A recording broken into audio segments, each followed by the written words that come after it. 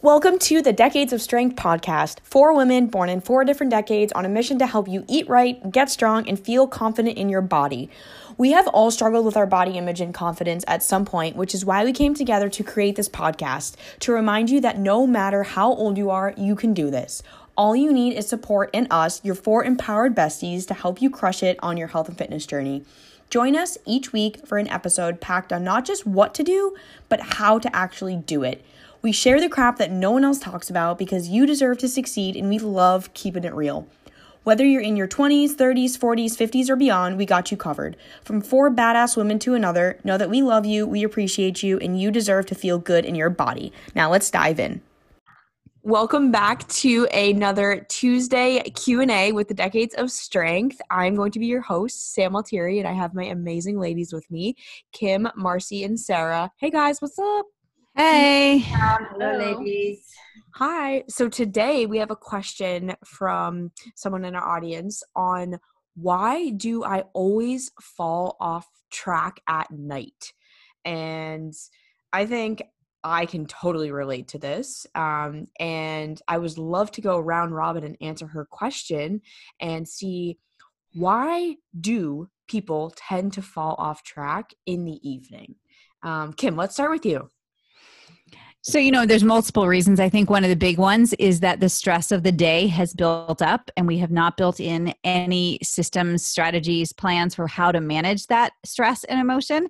And therefore the default is let's eat all the crap, right? And so for one of the things I work with my clients on is what are we going to do about that? When you're feeling stressed, when you're feeling overwhelmed, when you're feeling emotional, when you're tired, like what will you do?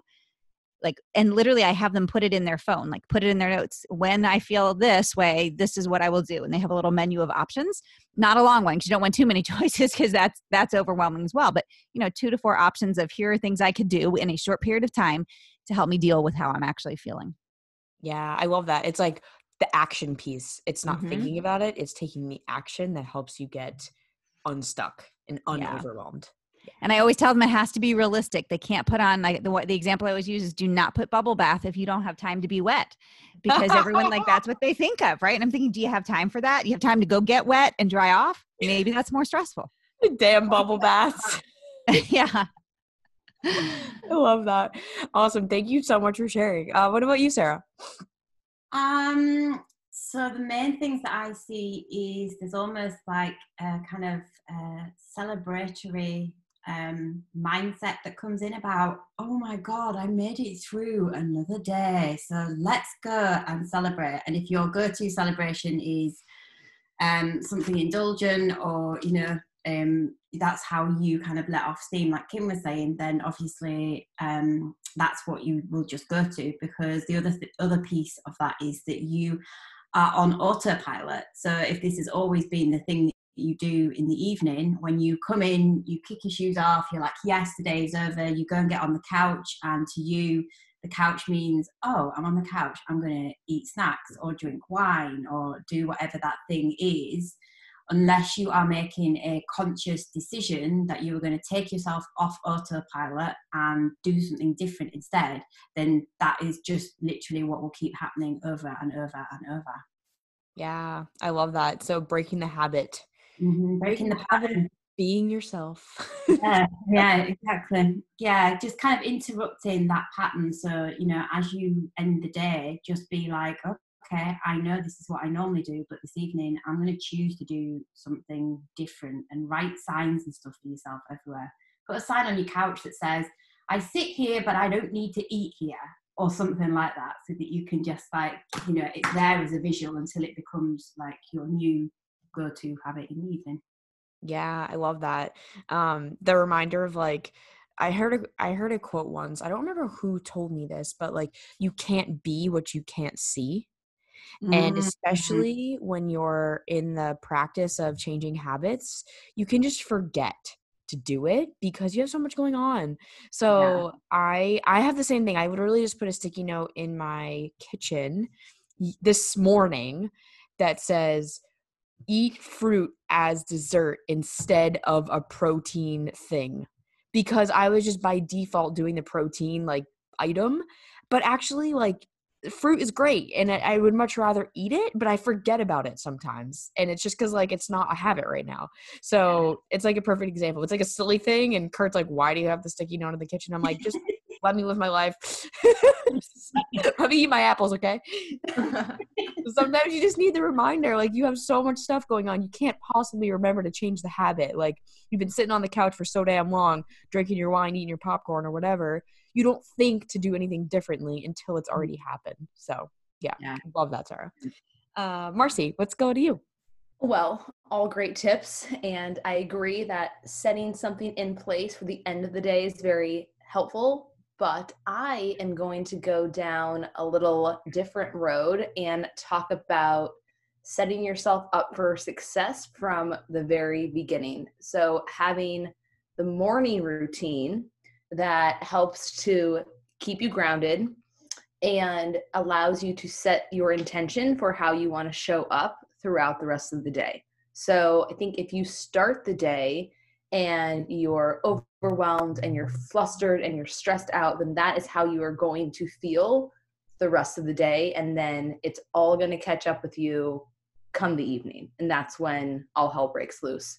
So one thing you can try is having, the morning journaling routine, which we talk about often.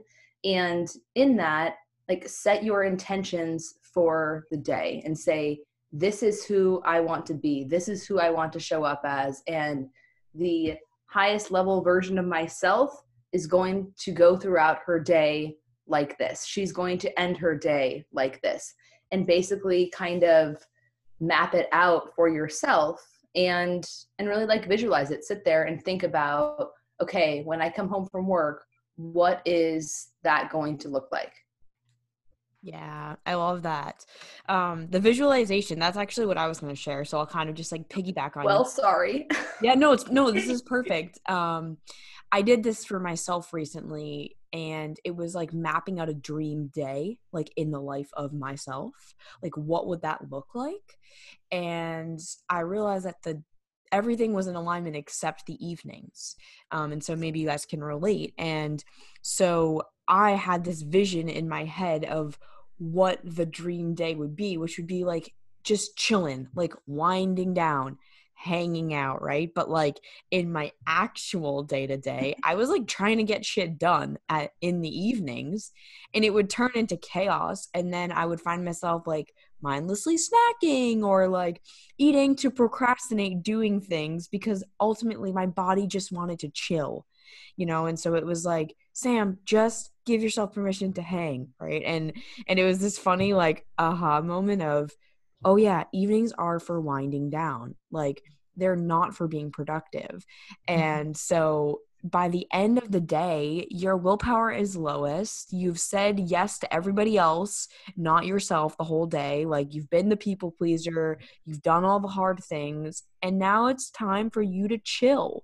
It does not mean to go overboard and like eat a whole cheesecake, but like it is time to chill. So find the things that give you the feeling of that's not food, right? And like, sure, maybe it's going to be food some days. That's cool too. But like, what are other things that you can do to have that kind of like deep breath moment?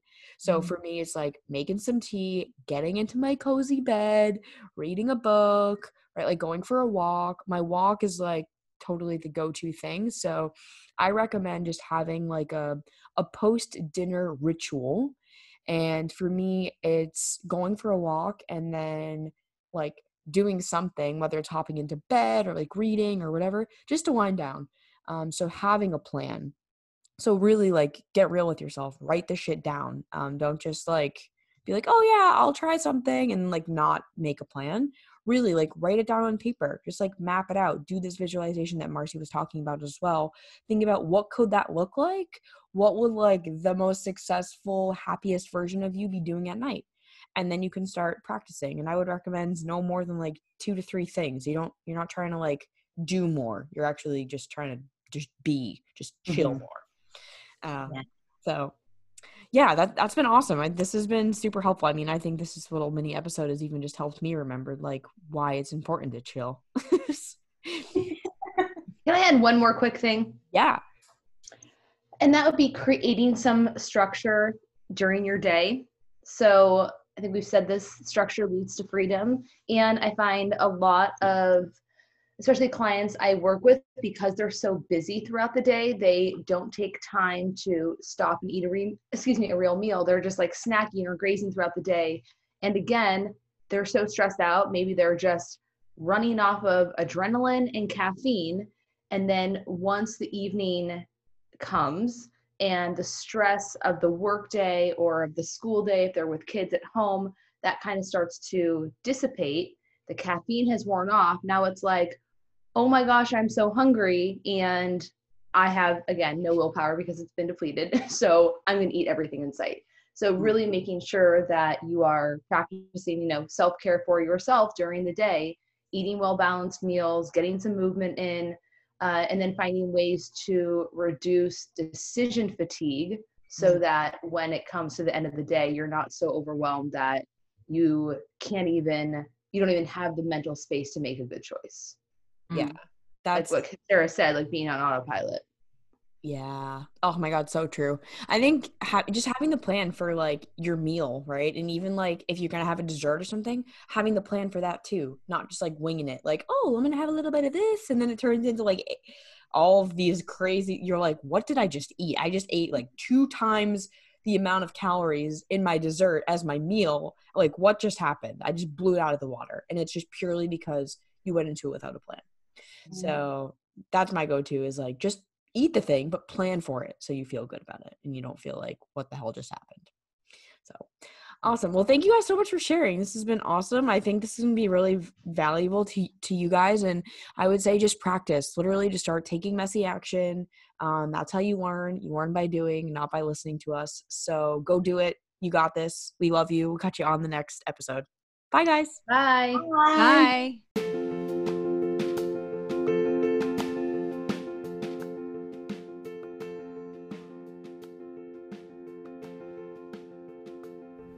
All right, that wraps up another episode of the Decades of Strength podcast.